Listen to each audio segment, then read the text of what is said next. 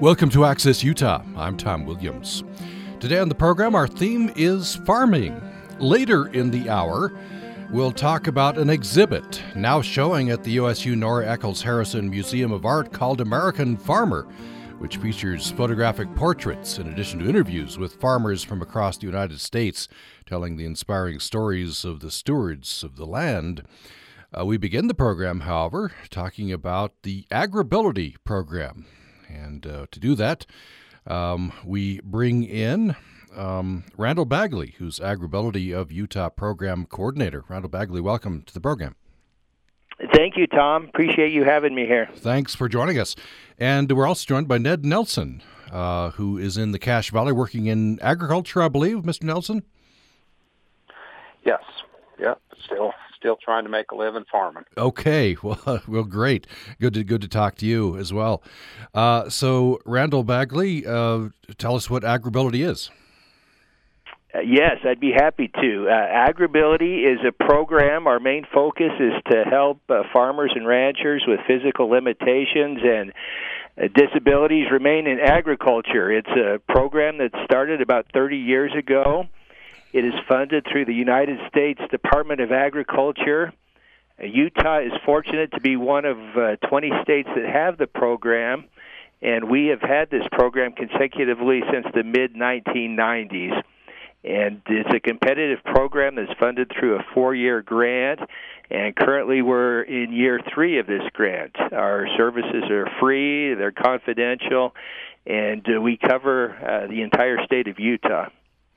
So I'm reading from some materials from AgrAbility of Utah, quoting you, although agriculture is often considered to be an idyllic life, it is unfortunately also one of the most dangerous occupations. CDC reports that agriculture, forestry, fishing industry has the highest incidence rate of non-fatal injuries and illnesses of all industries, among the top for fatalities.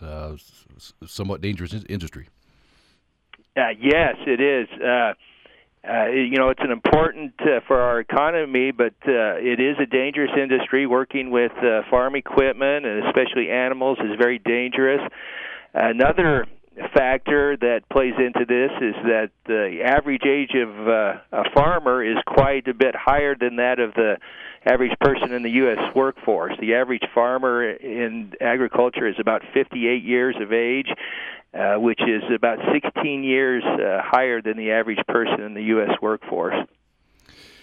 So Ned Nelson, first tell us about your operation there. I guess I understand north of Smithfield.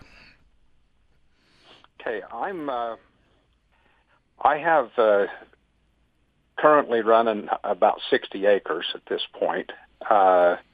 We've scaled back. Plus, I've always worked a full-time job, so I could afford to farm. Yeah, I've tried a couple of times to rent more ground and become full-time, but I was never able to make enough money to survive doing so. So we currently, what we grow is forage products, either grass hay, alfalfa hay, or we do rotate using a forage grain type of a feed. I've heard that before, that from friends, have to support my agriculture habit, I guess. It's unfortunate in some cases. So this, I don't know, this life gets in your blood. It sounds like you love farming. Well, it is. And I actually grew up in Logan, not on a farm, although my family, my dad was first generation off the farm.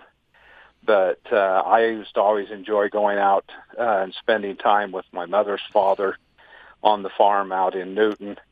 And that's where my interest was. When I became 13, I went out and went to work for a gentleman out in Newton, lived there with their family and farmed and farmed all through the summers, all through high school. And then when I went to Utah State, that's what I chose as my major was agriculture.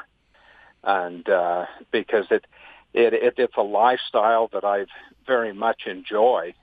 And so, like a lot of people in agriculture, you're willing to give up a lot of other things just for for that lifestyle. It's often a very connected with family, right?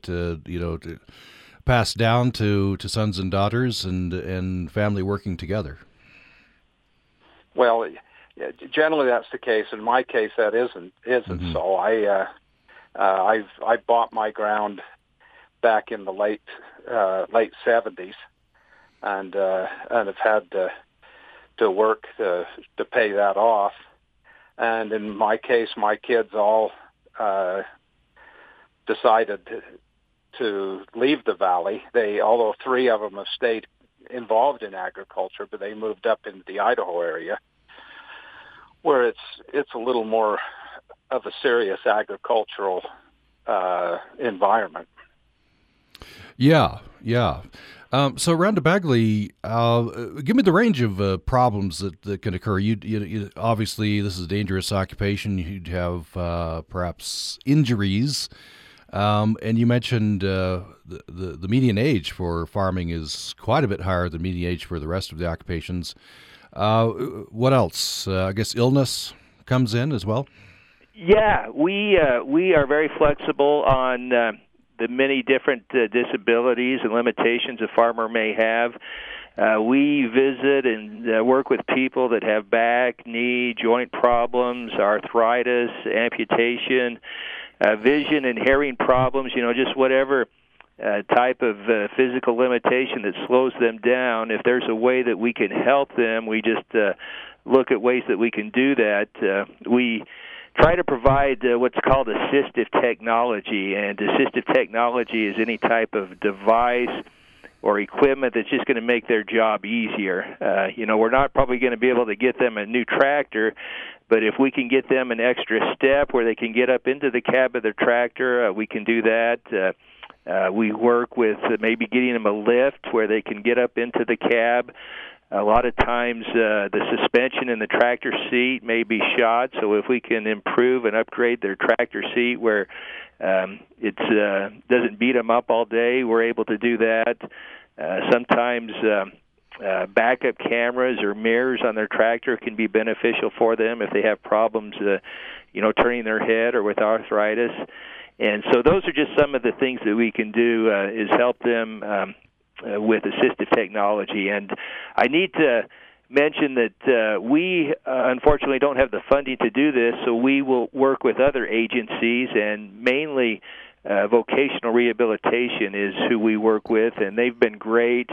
They've been very helpful, and so we kind of work as the middleman and help working with farmers and ranchers with disabilities, set them up with working with VR.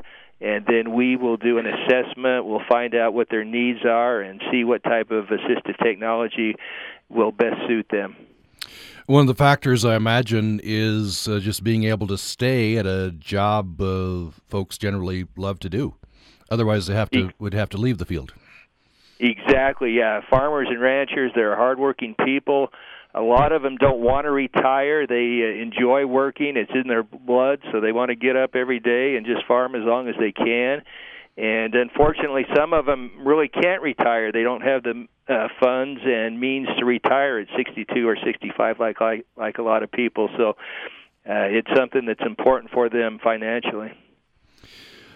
I want to turn back to Ned Nelson. So I should stress around the Bagley that the services are confidential. I imagine some folks would not want others knowing that they're receiving services from AgrAbility. So Ned Nelson, appreciate you coming on to talk about it. So tell us, are you receiving services, I guess, from AgrAbility, and how is it helping you? Yeah, I went to a seminar over in Brigham City a year ago, and AgrAbility put on a presentation there of what they had to offer to those who are there learning how to improve our farming practices. And I come home, visit with my wife about it, and with my kids all gone, it's just me and my wife, and she has been an important part of helping me get done what I need to do. And so we contacted Randall and started the paperwork.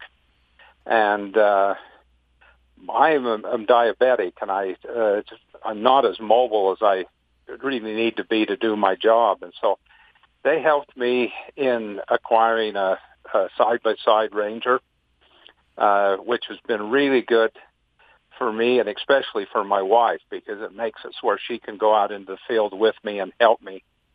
And then they also was able to give me a tractor seat because, it gets hard on the old back after you bounce out through the fields all day long. And so I got an air ride tractor seat, and that has been a real lifesaver for what we're doing. So the AgrAbility program has really helped me extend my life in agriculture. And not horribly complicated things, right? So some fairly simple things have helped you to extend your career out there, your life out there. Yeah. It's just a matter of making it more. It keeps it enjoyable to do the work instead of making it such a chore. Yeah, that picture of you bouncing around the fields. I guess if you haven't lived that life, that's one thing that you wouldn't focus on. That could be hard on your back and your joints. Oh yeah, very much so. Yeah. Surrounded Bagley, tell me some other ways that you've, maybe leaving names out of it, maybe talk about a couple more folks you've helped and in what ways. We cover the entire state. Our program, the way it's set up is Dr. Rhonda Miller is our director, and she provides guidance, does a great job in running our program.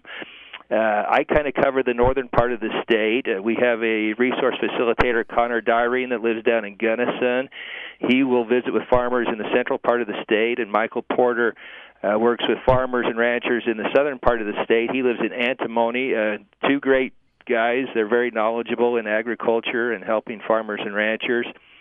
And some of the things we've been able to help people with is it can be a chore going in and out of your farm, opening gates and closing them. And so there's assistive technology called bump and go gates, where you just go up and you'll bump your gate with your truck or pickup. It'll open automatically. You can drive through, and then it will close automatically. So that's a real time saver. We've been able to help several people get some of these so they're not going in and out of their truck, and just saves them a lot of time and chore. We've been able to help people with assistive technology called a calf catcher. A lot of times it's important to get calves vaccinated at an early age, and that's difficult to do by a mother cow that may not want you to do that, so that can be a dangerous occupation. So there's an assistive technology device called a calf catcher, what you put on your UTV, where you can go up, kind of catch them in a small little cage area. You can vaccinate them and while being protected from the cow's mother. And so we've been able to help people with obtain a few of those over the years. Grapulator is a kind of an interesting device that helps farmers pick up their small bales out in their farm. It really helps them, and they can load it up onto a truck. We've been able to help a farmer get one of those just recently. A grain vacuum is another thing that is important, to avoid a lot of shoveling of grain.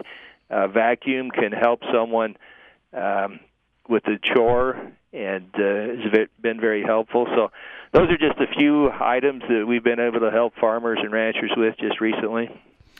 And I'm reading an interesting story of a gentleman in some materials at AgrAbility. He's a gentleman who, due to a mining accident, so that's interesting, in a different profession, his hand was smashed and suffered other injuries, including, subsequent arthritis in back and hips. So AgrAbility helped him to receive a UTV because he's no longer able to swing his leg over his ATV. So that's another example. Exactly, yeah. ATVs are great for farmers. They're help them get around on their farm from place to place, but they do require that you swing your leg over it, kind of like you would if you're hopping on a horse here, and that's difficult to do. A lot of farmers and ranchers may have a hip or knee problem, and they can't do that. And so a UTV or side-by-side you're able to access that getting in without having to swing your leg over, and it's a lot safer. Also, it'll have a roll bar and seat belts, and also has more storage space. So that's an upgrade that has been able to help a lot of farmers and ranchers, and we've been fortunate to help several farmers and ranchers receive one of those. We just have 2 or 3 minutes left in this part of the program. I want to turn back to Ned Nelson. So what's the future? Just continue farming your operation, forever? What is there retirement in the future? What are your plans? Oh, I would say as long as I'm physically capable, it is something that I enjoy, and as long as I can enjoy doing it, I will continue. And I suppose if there are additional things that happen with age, AgrAbility might be able to help there as well. Yeah, I hope so. But so far, like I say, what they've done for me up to this point has made a huge difference in my being able to do my job. Yeah. So Randall Bagley, tell us how folks can get connected with AgrAbility. Yes, probably the easy thing to do would just Google AgrAbility of Utah. Give me a call or send me an email. We have a website. We also have a Facebook page you could follow. And if you know of anyone that has any type of physical disability that's currently farming in Utah, we'd love to see if we could help them. We unfortunately always can't help everybody because of different restrictions and stuff, but we do our best to see what we can do, and we would love to just see what we can do for everybody. The last year's been kind of tough here with the pandemic, but we're just anxious to get out and meet people and just see what we can do for them. And just a parting shot here, I understand Utah's one of only 20 states with this program. Exactly. Yeah, we feel very fortunate and happy to have the program. We hope we can continue to keep it, and it is a great program. And we have great farmers like Ned here who are productive. They're hardworking. They do what they can to be productive, and so we appreciate people like him in our community that are willing to farm and ranch. Well, we appreciate Randall Bagley joining us, AgrAbility of Utah Program Coordinator. Thank you so much. Thank you, Tom. And Ned Nelson, who runs a farming operation in Cache Valley. Ned Nelson, thank you for taking some time. Thank you, Tom. Appreciate it. Have a nice day. You too. After a break, we are going to continue with the theme of farming. We'll switch to an exhibit, which is now showing at the USU Nora Eccles Harrison Museum of Art. It's called American Farmer. Features photographic portraits in addition to interviews with farmers from across the United States. And we'll talk with the photographer, Paul Mobley, and with Bolton Colburn, curator of collections and exhibitions at Nora Eccles Harrison Museum of Art. We'll have that following this break. Support for Utah Public Radio programming comes from our members and Lynn's Audio Video, serving Cache Valley for more than 63 years, offering cell phone repair, sales, and service on brands like Sony, Yamaha, Samsung, and more. Located at 1655 North Main in Logan. Information at lynnsaudiovideo.com. Hi, it's Francis Lamb. This week, we learn why it should be our duty to eat more sea urchins. And really, it's a job you're going to want to do. We learn about a wild technique for homemade falafel, and internet superstar Allison Roman gets us going on ways to really make breakfast the most important meal of the day. That's The Splendid Table from APM, American Public Media. Tune in Sunday at noon here on UPR. I'm Susie Lafaelli from St. George, Utah. I listen to Utah Public Radio on my UPR app. Thanks for joining us for Access Utah. I'm Tom Williams. The theme is farming. Throughout the hour, we've talked in the last hour about the AgrAbility program. Now we switch our focus to an interesting exhibit called American Farmer. That's showing now at the USU Nora Eccles Harrison Museum of Art and features photographic portraits in addition to interviews with farmers from across the United States telling the inspiring stories of the stewards of this land. And right now, to talk about this, we bring in photographer Paul Mobley. Welcome to the program. Morning, Tom. How are you? Good. Good to have you with us. We also bring in Bolton Colburn, who's curator of collections and exhibitions at the USU Nora Eccles Harrison Museum of Art. Bolton Colburn, welcome to the program. Thanks, Tom. So, Bolton Colburn, first of all, give us the details. When is this showing and tell, and how can people access the exhibit? Well, we have had the exhibition American Farmer up since January 28th, and it's going to continue through May 8th, and you can see it here at the museum every day except for Sunday and Monday. Those are days that we're closed. And we are open from 10 to 5. Except on Friday, we're open till 7 o'clock in the evening on Friday, and we're open to 3 o'clock in the afternoon on Saturday. But if you can't make it in to see the show prior to May 8th, you can go on the museum's website and go to the exhibition page and take a virtual tour of the exhibition. So it's a wonderful new tool we've developed because of COVID. So it's one positive thing that's happened in the face of the pandemic. We also have 2 companion exhibitions that were built from the collection of the museum, which has got 5,000 works in it, to go along with American Farmer.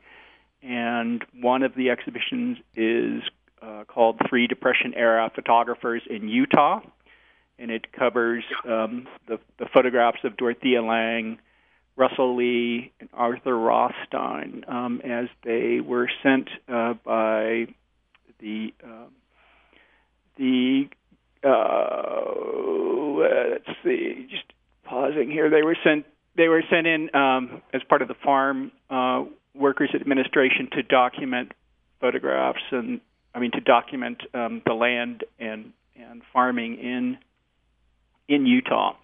And so we've got about 44 of the photographs of their of what they took in and around Utah in terms of farming. And the other exhibition that we have on view is Barns, Cows, Tractors, Horses, Hay, and Farmers. And that consists of works of art from the collection that deals with farming. And there's a number of Utah artists that have developed landscapes with that include agriculture in some way, and so that's an exhibition that consists of about 40 works of art as well. All right, yeah, those are all available at the Nora Eccles Harrison Museum of Art. Paul Mobley, you're described on your website as the quintessential portrait photographer. How did you get into portrait photography? Well, I was in high school, and I didn't really know what I wanted to do with my life. I was really struggling between being a musician or thinking that might not be the best career choice.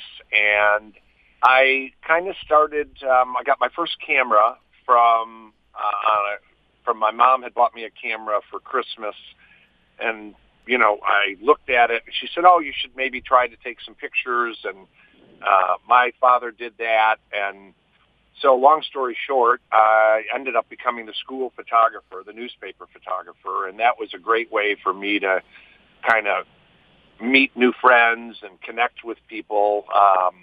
Because whether I was photographing the football team or the cheerleaders, I was really kind of getting around, and I was the only photographer, in my class. And so it just, I did that, and then decided I liked that enough to where I had entered a Kodak Scholastic Scholarship contest, and I won. And essentially that got me a little bit of a scholarship at an art school that I really had heard great things about. So I figured I'll give it a try, and the next thing you know, I had got my degree in photography and moved to New York and did the starving artist thing and been doing it ever since. Except nowadays, probably not so much starving. You had found some success, right?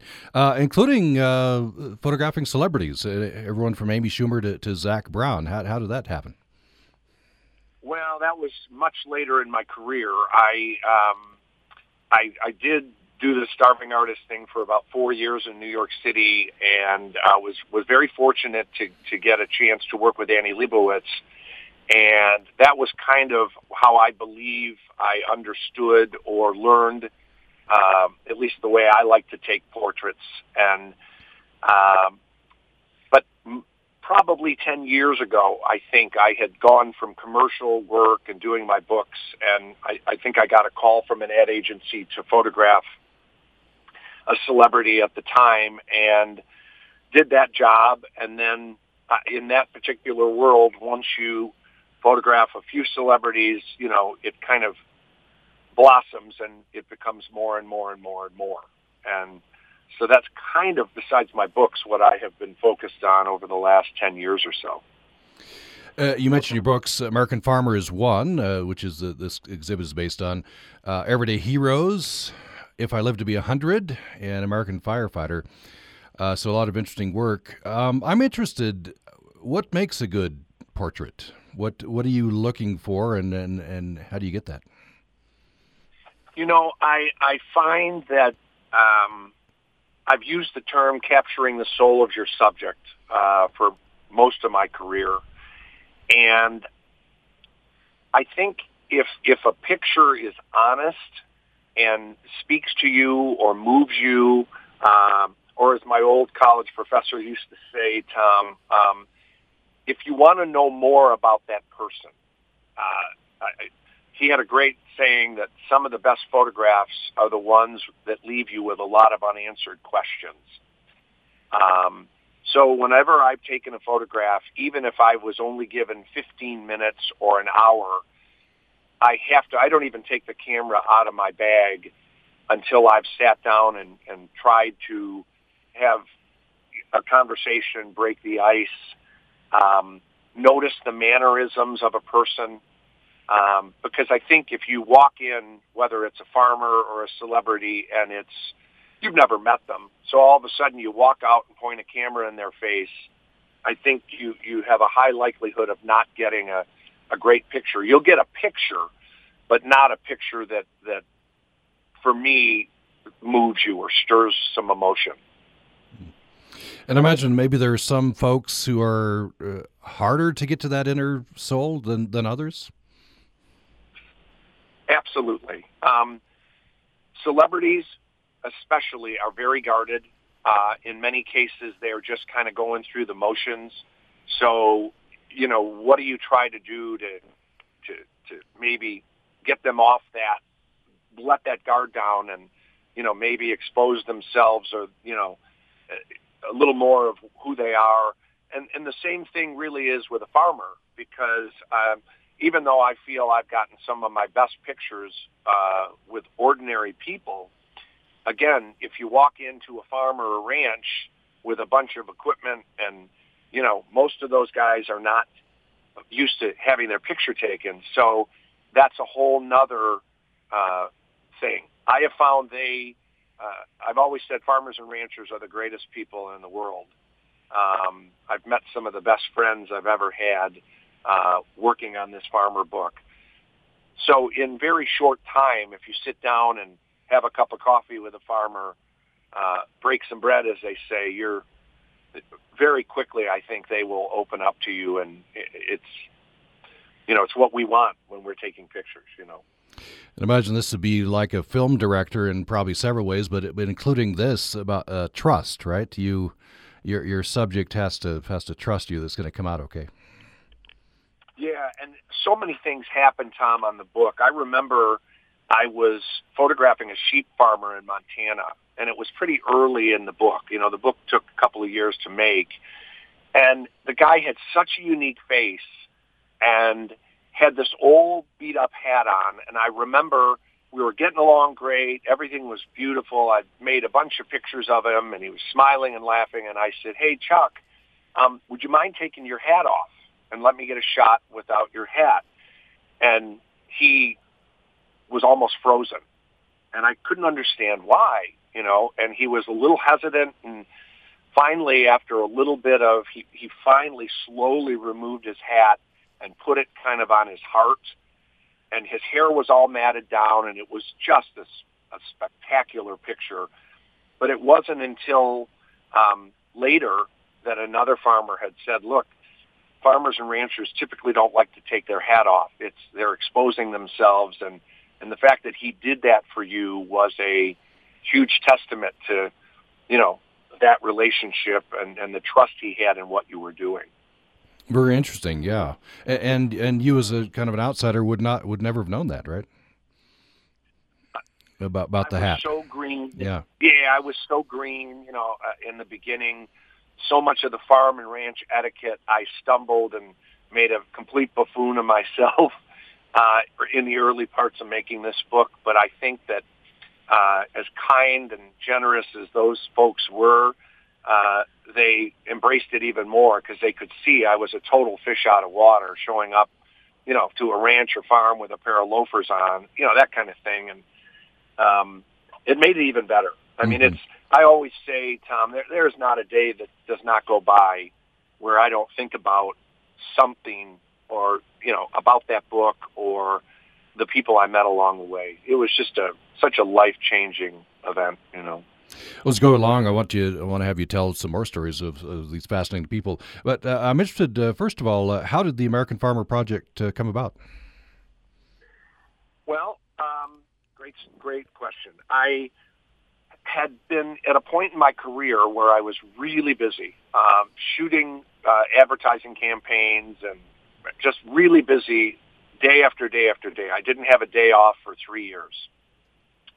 And it's a grind.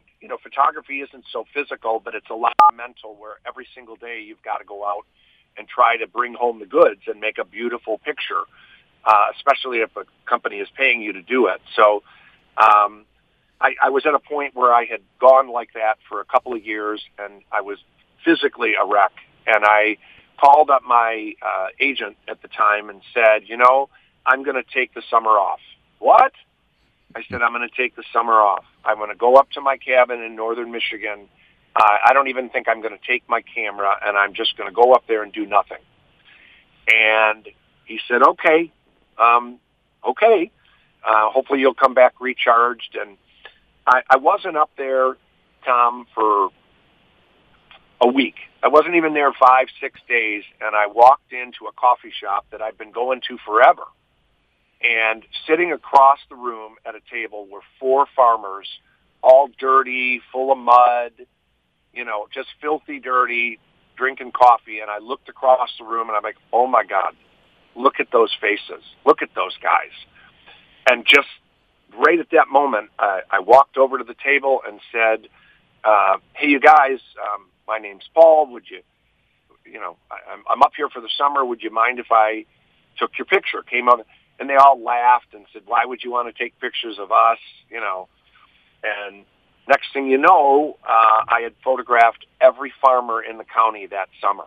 So the idea of taking the summer off, but what happened, Tom, was the joy of going back to the basics, of not taking pictures for money, not being directed, not feeling the pressure of too many cooks in the kitchen, expecting this amazing photograph, just kind of how I started.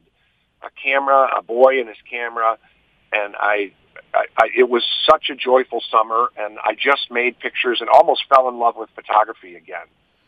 And basically, to answer your question, at the end of the summer, I had what I believe were a couple hundred really great pictures, and they spoke to me. They were very, there was just something special about them. They were honest, et cetera, et cetera. And I thought, this might be a great book. And I just took these contact sheets, as they say, into a couple publishers, even without an agent. I was so naive, I didn't realize that most people get an agent when they do a book to shop that book for them. I just walked in off the street, and all 4 publishers that I went to see said, yes, this would be an amazing book. people need to appreciate and know where their food comes from. And so next thing you know, I had a book deal to make American Farmer, and I was on the road for 3 years after that summer. Yeah, amazing. As we go along, we'll talk about why you chose where you went and who you were looking for. Before we go to break here, I want to turn back to Bolton Colburn. What stands out to you from this exhibit as you're putting this together with Paul? What especially struck you? Well, I'd been looking at Paul's images from American Farmer online for a long time, and then the photographs showed up, and we began to install them. And what grabbed me was something that Paul mentioned to me before we unpacked the show, which was, you're not going to believe the scale of these things and the sort of impact they have because of their scale. And the colors are very saturated in these photographs too, so they're very contrasty and vivid portraits that kind of get you in an emotional way. So I was surprised by that. So tell us the details again, Bolton Colburn. People can see this, I think, through May 6th. That's right. Yes, May 6th, and we're open except for Sunday, Sunday and Monday. We're open every day. Hours fluctuate a little bit. We're always opening at 10 a.m. We generally close at 5, except for Friday when we close at 7, and Saturday when we close at 3. And of course, virtual tour on the website. And there's the virtual tour on the website. Yeah. Absolutely. And there's 2 accompanying exhibitions that help support ideas about agriculture in Utah and the western United States. Let's take a break. We are talking about an exhibit at the Nora Eccles Harrison Museum of Art, which is on the Utah State University campus. It's called American Farmer.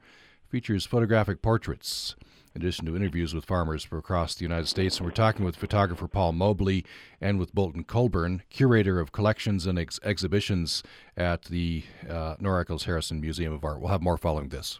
Support for Utah Public Radio programming comes from our members and Science Unwrapped in USU's College of Science, presenting Molecules, Crystals, and Chocolate by Aggie Chocolate Factory Research Director Silvana Martini. Friday, April 16th at 7 p.m. on Zoom at usu.edu/unwrapped. Support also comes from Silicon Slopes Magazine, a hub of Utah startups, business, and tech, contributing to articles and insights from the Utah community. Information on advertising in print and digital versions at siliconslopesmagazine.com. A few years back, our investigation showed that some private prisons were putting profits over medical care. Basically, what you have in essence is people that are undertrained doing jobs that they shouldn't be doing. I'd close this whole facility down and I'd start over again. Now, President Biden says it's time to stop using those prisons. On the next Reveal. Saturday at noon on Utah Public Radio.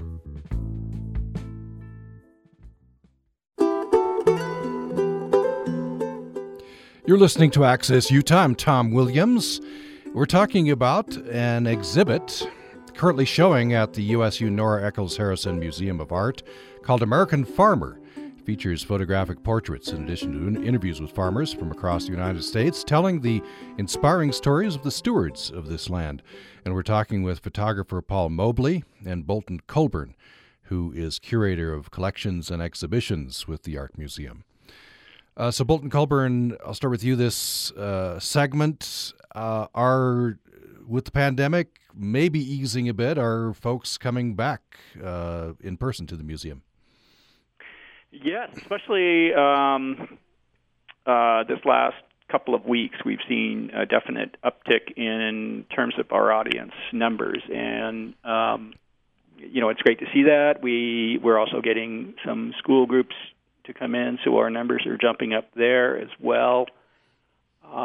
So things are improving in terms of the audience.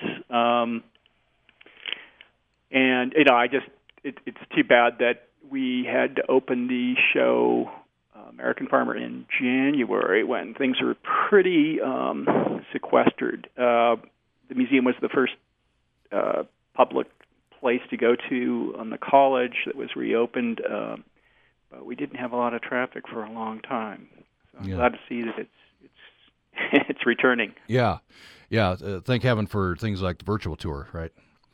Right, exactly. Yeah. I want to ask a similar question to you, Paul Mobley. How was your work affected by COVID? Well, for the most part, and it's easing again, it was shut down. Most of the celebrities would have pretty much gone into hibernation for obvious reasons. So most of the shoots that I had scheduled either got canceled or postponed. Especially, 6 months ago. I mean, things are definitely opening up now, but there is still a hesitancy, even with being vaccinated and where we are today. It is definitely slowed, as Bolton said, but I've been able to take that time and really kind of do a lot of archiving and studio organization, and we're prepping for my next book, which has given me a lot of time that I didn't have before, but I certainly miss being behind the camera as much as I was. What's the next book? Can you reveal that? Sure. It's called American Warrior, and we're going to be going across the country photographing military families, the men and women who've served, and some are singular portraits and their stories, and some are the whole family. So we're in the planning stages, but I'm really excited. I think it's going to be a great project. So you talked a little bit before the break about how American Farmer got started on a hiatus in Michigan, where you were just inspired to pick up your camera again after feeling a bit burned out. So photographing farmers and I guess their families there in Michigan. So then how did it take off from there, and how did you decide where to go and who to photograph? Well, once we had a book in place or a contract to do the book, we I started asking a lot of questions and doing research as to what would be the best way to find the subjects. And time and time again, it continued to go back to the American Farm Bureau Federation. That is kind of like the gold standard of organizations that most every farmer and rancher is a member of. So it's a funny story, Tom. I had called the director of communications there and sent him a note and said, we want to do this book. We don't want anything from you. We would just appreciate your assistance in helping us find subjects. And I remember speaking to him on the phone the first time. He says, oh, come on, I've seen a million pictures of farmers. I'm too busy. I can't do that. A picture of a farmer is a picture of a farmer. And I said to him, I said, well, would you be willing to look if I overnighted you some images? Yeah, go ahead and send them. And I thought, this is not going to go anywhere. But I took the time, put a half a dozen pictures in a FedEx envelope and sent them to him, knowing I'd never hear from him again. And the next morning, I got a phone call, and he said, I've been working here 30-plus years. I have never seen better pictures of farmers and ranchers. He goes, I am floored. What can I do to help you? So, that whole idea that things happen for a reason and what's meant to be, I mean, like I said, from the start of this project to the end, it was a fantasy, like such a great moment in my life. But anyway, at that point, what we decided was the best way to do it was once we had mapped out our routing, the idea was if you know you're going to go to Utah, if you know you're going to go to Florida, if you know you're going to go to, whatever state it is, I will put you in touch with the state farm bureau. So whether it's the Florida Farm Bureau or the Michigan Farm Bureau, and that person and I would then talk about where I was going. So it was basically a handoff from the National Farm Bureau to the State Farm Bureau, and then we would talk about what cities I was going to go. And typically this Farm Bureau guys know all of their members. And there wasn't really a bunch of prerequisite. I just said, I love interesting faces, and I don't want them to come, on photo shoot day, I don't want them to wear anything besides what they wear every day. So even though there was a lot of travel, I found there was quite a few subjects. I went to over 400 farms, Tom. And I look back on it, and, just to say 400 is tiring just to say it. But, the subjects were great. So it was kind of like that, where the State Farm Bureau would arrange it.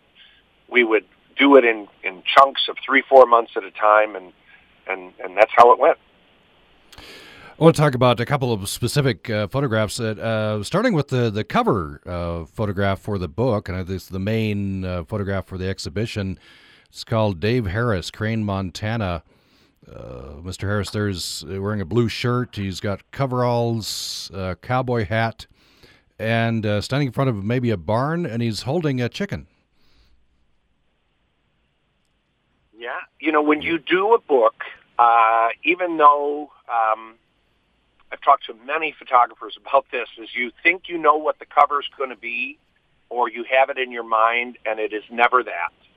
This was a last picture of the day. It was late in the day. I had photographed Dave and some of his friends, and we were pretty much wrapping up. And the sun started to get nice, and this is exactly what he was wearing. And I saw a bunch of roosters and chickens running around, and I said, hey, Dave, would you mind picking up one of those? I think he said it was a rooster at the time, and just, yeah, no problem. So he picked up that bird, and that bird was flapping like crazy, and it wasn't until about 30 seconds into it where finally the bird just settled down into his arms. And I remember saying, Dave, just no smile, no emotion, just think about what you do and how much you love what you do and what a great life you have, and look right in the camera. And that's exactly what he did. And that picture is about as unvarnished and unretouched as any picture in the book. That was just, and when it came time to selecting covers, we had about 6 or 7, and what the publisher would do was he would print each one pretty large size, and they just tape them up in the office in New York. And every day, as staff and guests and things would come through the office, they'd all say, hey, which one of these do you think is the best? And it was, if you saw the results, this picture was 10-1 to the other ones. And the fact that it was red, white, and blue and all of that was not planned, but it just worked out. Yeah, I was trying to think what is the expression on Mr. Harris's face, and yeah, I think you've described it. What you asked him to project. That sounds. Pride. Yeah, it's pride. Yeah. And the funny thing I'll add on that, Tom, is that I was looking forward to the day that I could call one of the subjects and tell them they made the cover.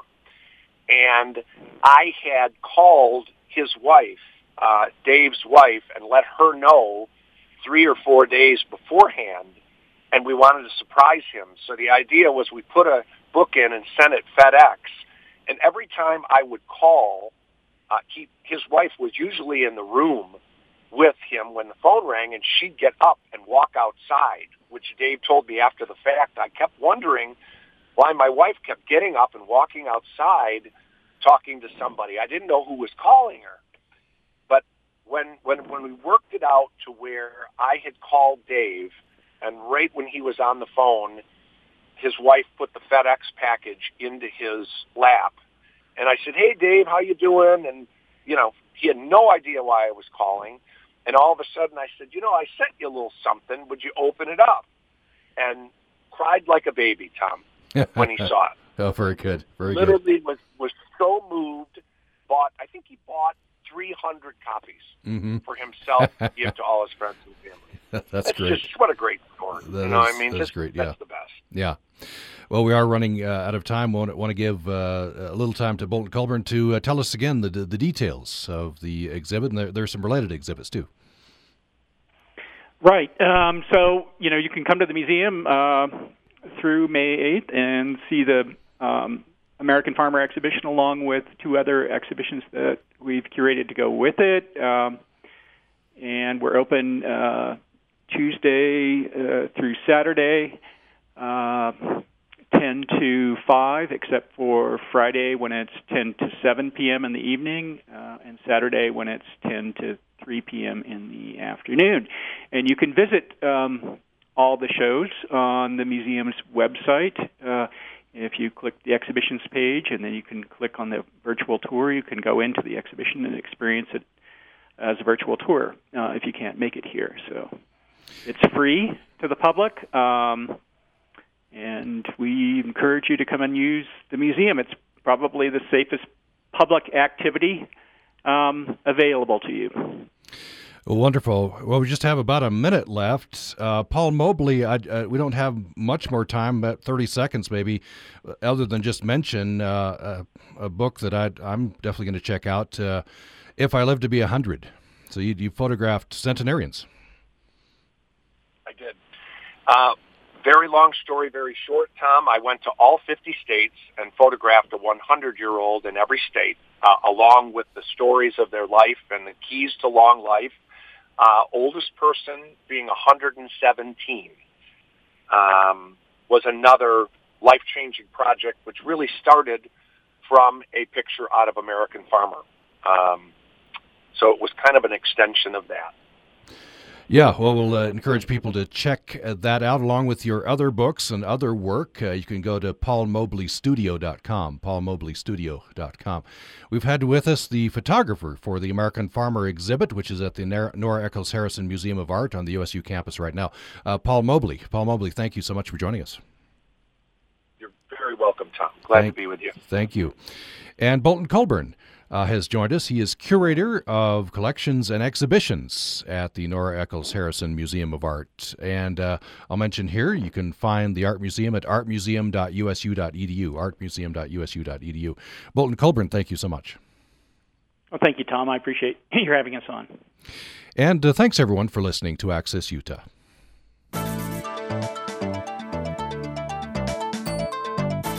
Make an appointment with Public Radio's favorite family doc on the next Zorba Pastor on Your Health. It'll be a jam-packed hour on healthy living, including this recipe for Thai basil chicken bowls. We always have a great time. So will you on Zorba Pastor on Your Health from PRX. Sunday afternoon at 1 here on Utah Public Radio.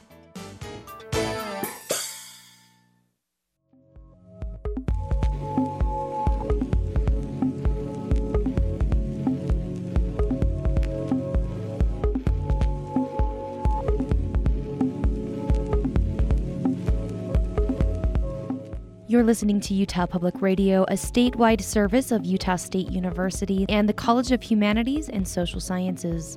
KUSR Logan, KUSK Vernal, KUSL Richfield, KUST Moab, KCEU Price, KUSU FM Logan, also heard at upr.org.